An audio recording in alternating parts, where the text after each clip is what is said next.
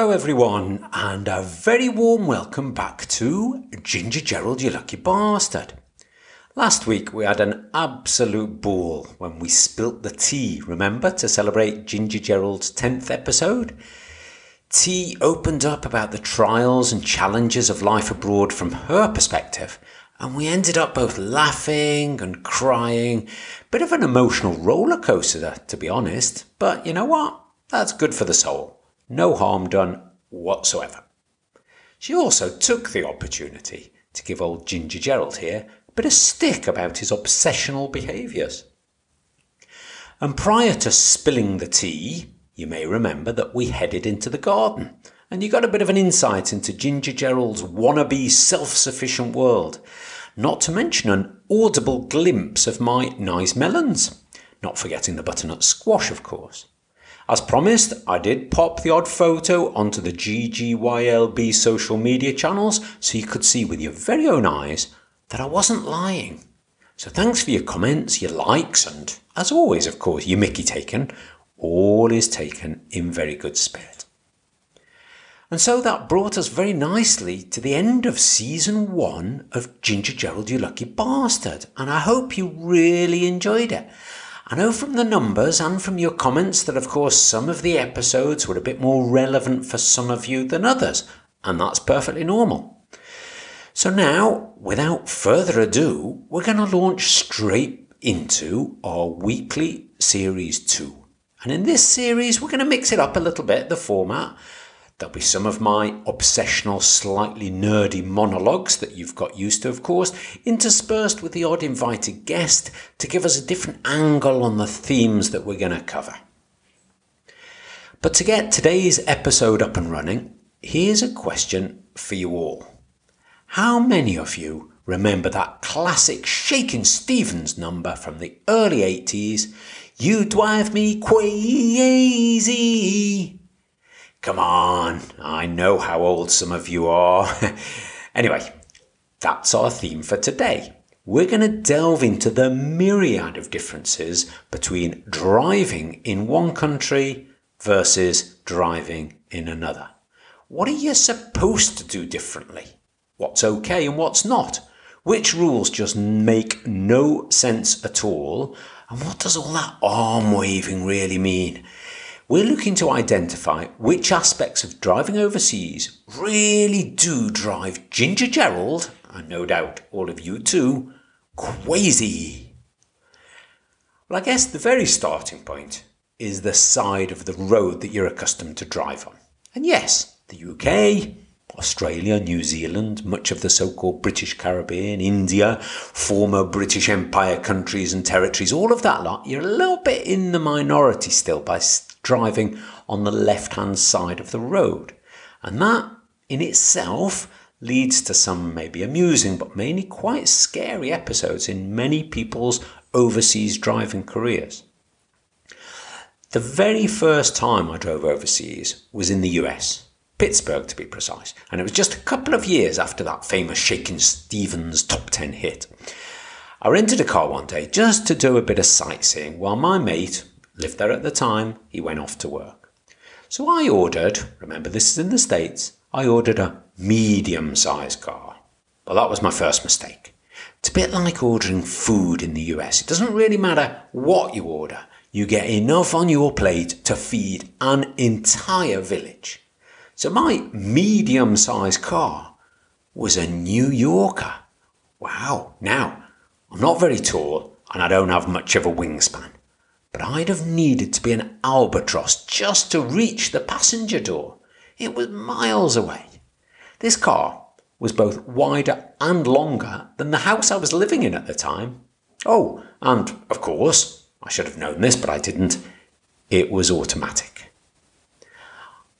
I now know that an automatic car is the easiest and most stress-free of cars to drive. But if you've never driven one before, or even been in one when somebody else has driven it, then you really have no clue sometimes even where to start. And we didn't have phones with Google on them those days, so I couldn't just look it up. So Ginger Gerald, a little shy and embarrassed, had to traipse back into the rental office to ask, in front of a huge line of people, how you drive an automatic car. Well, at least I made somebody's day that day. And my next experience of driving outside of the UK was completely different. In fact, almost the opposite.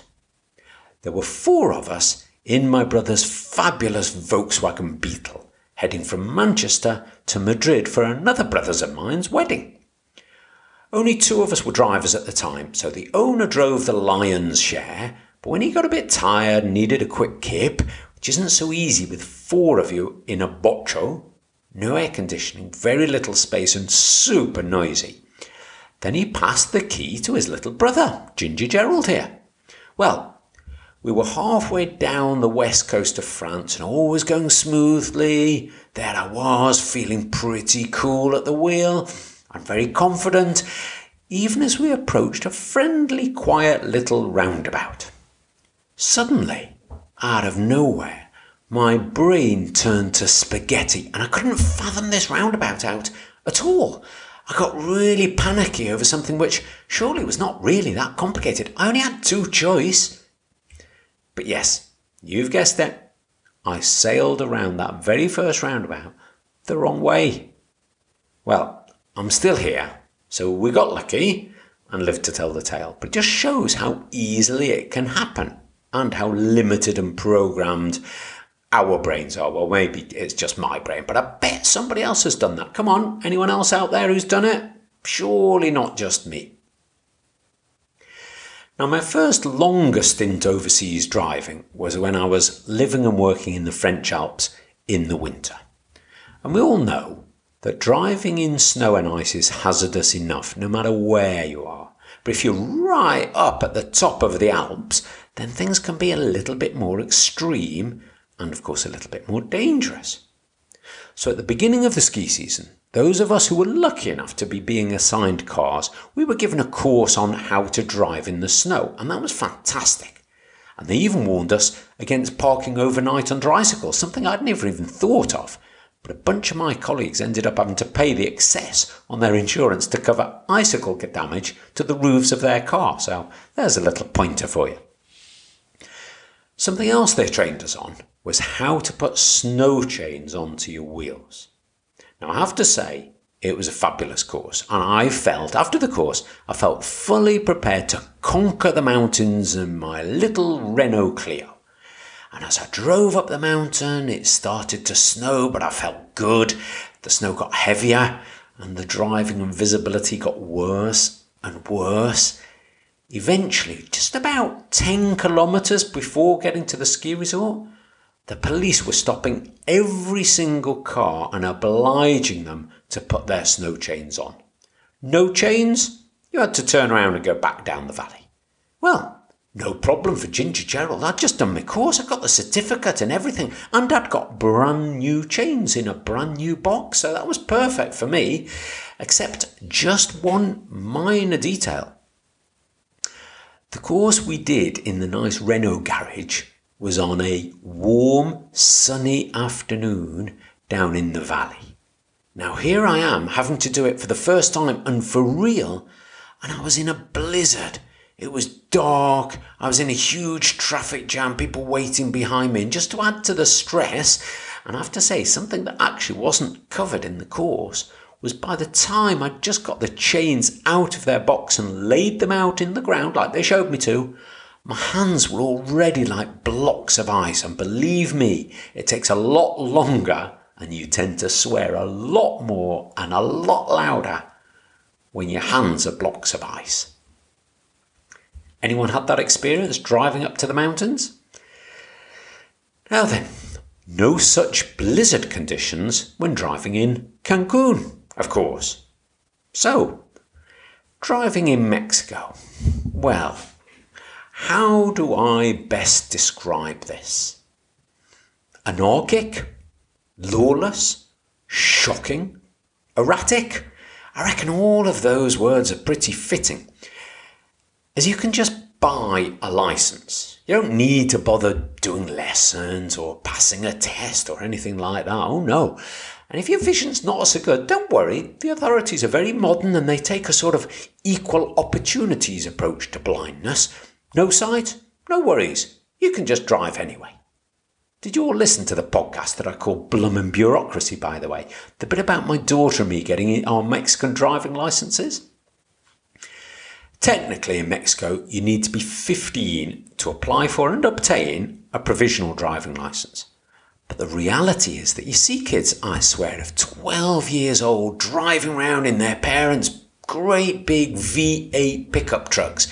So it's no great surprise that drivers in Mexico, not all of them of course, we don't do generalisations on GGYLB, but a large number of drivers just do absolutely what they want and whatever they think is the best or the most fun in any given situation. And typically, and again, please don't misinterpret what I'm saying, it's not me suggesting this is a good thing, but if the police stop you because, say, your lights don't work, or you haven't got a licence, or you're 10 years old, or you've had a few too many Coronas or Margaritas, then you can simply surreptitiously hand them a 200 peso note, carefully concealed under your driving licence, of course, and you'll be on your way, no more questions asked.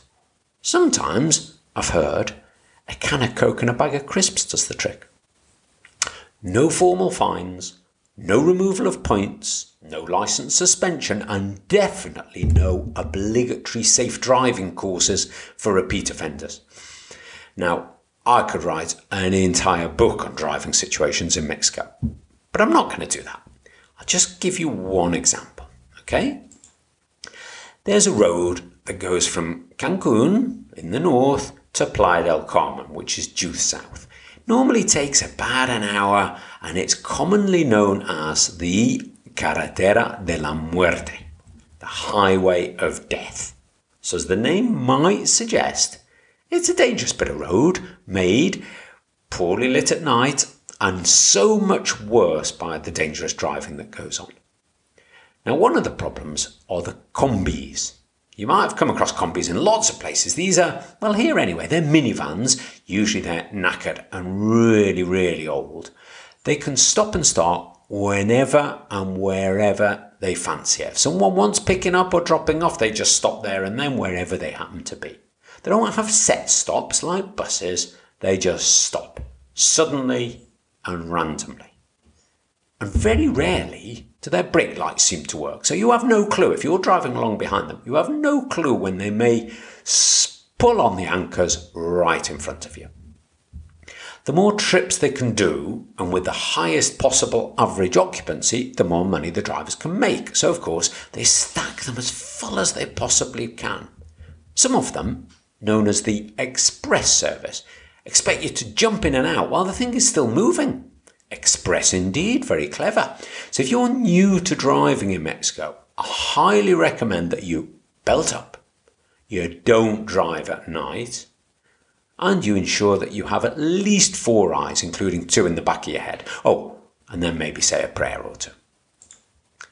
I think all over the place it's got more and more common for entertainers or service providers to ensure you aren't bored while you're waiting at red lights. It's even worse if you're at the front of the queue, because then you feel sort of really obliged to hand over your hard-earned dosh to a juggler who can't juggle or a unicycler who can't unicycle. But in Mexico, and I guess equally so, if not more so, in many other countries, you need to have a big heart. You need to open your window and be prepared to be a little bit more charitable than at least some of the time. The young kids selling papers or sweets, they've probably got next to nothing, and anything you can give is a help. The elderly who ask for a coin or 2 probably desperately need those coins to get themselves something to eat. But beware, the squeegee brigade, now they'll squirt soap all over your window before you even see them coming. And if you don't immediately show signs of at least willingness to pay them something, then that soap will remain there, and you're left absolutely blind. The lights turn to green, and you can see nothing. So that's not a good situation. So my advice, carry quite a lot of small coins in your car. Don't pretend that you can't see these people when they come to your window. They know you can. And don't suddenly turn on your windscreen wipers to try and scare them away. And if they really are talented circus performers, then give them a bob or two. You'd pay for a circus ticket, wouldn't you? Anyway, when we eventually moved to Mallorca from Cancun, the driving was definitely much more disciplined, far less erratic. Generally speaking, people kept roughly to the speed limits. They tended to stop at red lights more often than not and didn't actually try to mow down pedestrians on zebra crossings just for the fun of it. So all of that felt really good to us. And I very strongly advise against trying to hand over a bit of a cash to the Guardia Civil should they stop you. That's not a good idea. However, not everything about driving in Mallorca or in Spain is straightforward. For instance, they have a slightly odd approach, or I think it's an odd approach, to roundabouts. There's a roundabout where we live, which we navigate daily. We call it the roundabout of death. There it goes again. Now, before you get too worried, I'm pleased to say that to my knowledge, nobody's actually died there. This roundabout has 2 lanes when you're joining it, and then 2 lanes when you leave it. So that's fairly straightforward, and it's always super busy. No matter what time of the day, it's virtually impossible just to get onto safely. So at some point, you've just got to put your foot down and go for it. If you delay a little bit too long, then the cars behind you will be on your case, blowing their horns and waving their hands all over the place like mad people. But if you pull out right in front of someone, then of course you have to deal with their anger and maybe the odd unpleasant finger salute as well. To add to that, and this is the odd bit and the part that drives me crazy, drivers are taught in Spain to stick to the right-hand lane of roundabout. So that's the outside lane, no matter where they're planning to exit the roundabout. So in theory, everyone is in the outside lane, but they could be turning right, they could be going straight on, they could be turning left, or they could just be doing loops and loops of the roundabout because they've no clue where they're going. There's no way of knowing. And that's the theory, but the reality is that cars are in both lanes, and you have even less of a clue about what their exit plans may be. Anyway, it was very clear that this particular roundabout was a nightmare for everyone. So, in their great wisdom, and I take my hat off to them, the local government road planning department decided to make things a little bit easy. So what they did was they added a 3rd approach lane. But the roundabout itself still only has 2 lanes, and all of the exits still only have 2 lanes. So now it's like the start of a Formula One. You've got 3 lanes of cars all revving up, all frustrated and impatient, and they have to race to get onto the roundabout because the roundabout has only 2 lanes. Oh, it's completely bonkers. And far worse, of course, than it ever was in the first place. But hey, public money very nicely spent. Oh, and by they I'm referring to the Spanish, they love an on and off junction on a motorway. Do you know what I mean when I say on and off junction? You know how in the UK, you're on the motorway and you have a lovely junction to exit the motorway and then a very other nice one to join it. Nice and easy, no additional or unwanted complexity involved. Well, in Spain, oh no. Coming on and off motorways is converted into a bit of a sport, a high-risk activity. Insurance companies would call it, I reckon. If you're leaving the motorway, then you have to sort of battle for position with cars joining the motorway. And if you're joining the motorway, then you have to compete with those who are leaving. So all these cars are like crisscrossing each other like an automotive bit of Morris dancing as they move in and out of the lanes to get on and off. Who's going to accelerate, get ahead and win? Who's going to feel they have to brake and lose? Oh, and you only have about 100 meters or so to successfully navigate this particular operation, or you'll simply fail to leave or join the motorway. And then you'll have to keep going to the next junction and try all over again. Now, here's a good one, and one that can get you into a little bit of trouble. Drivers' signs mean different things depending where you are. You must have come across this in loads of places. For example, us Brits, we like flashing our headlights to people. We tend to do it when we're in a good mood, we're feeling generous, and we're letting them out into a line of traffic or whatever it might be, and we love doing it. And we love them to say thank you too. But if you're in Spain, to be honest, probably most other countries, and you see that somebody's flashing their lights at you, it means get out of the effing way. I'm coming through whether you like it or not. And what about sticking the V's up at someone who's just cut you up? In most countries, that's not really going to have the effect you intended. You need the middle finger for that one. And often in Spain, and I bet this must be even worse in, Italy or Greece or Turkey or loads of other places, you're driving behind a car and the driver is waving his hands all over the place, gesticulating away and hardly ever putting his hands on the steering wheel, let alone having his eyes on the road. You're probably thinking that they're arguing about some huge family issue or debating the death penalty or about to kill each other. But oh no, they might be just deciding what they're going to have for lunch. So, have we covered off some of the things that drive you absolutely crazy when you're driving abroad? As a word of warning, it's a good idea not only to make sure you know what the laws are, of course, and how they differ from what you already know or think you know, but speak to someone who's been taught to drive in that country. They'll tell you what you're doing wrong, and watch out for them roundabouts. So, we've come to the end of this first episode of Series 2. Thanks as always for listening in. Look out for the second series trailer, which I'll be putting up on all channels very soon. It'll give you a feel for what we've got coming up, without, of course, giving away all the fun and games and shenanigans. Soon, really, really soon in fact, after many years of absence, me and T, we're heading back to Cancun on holiday to visit our friends. We can't wait, it's going to be amazing.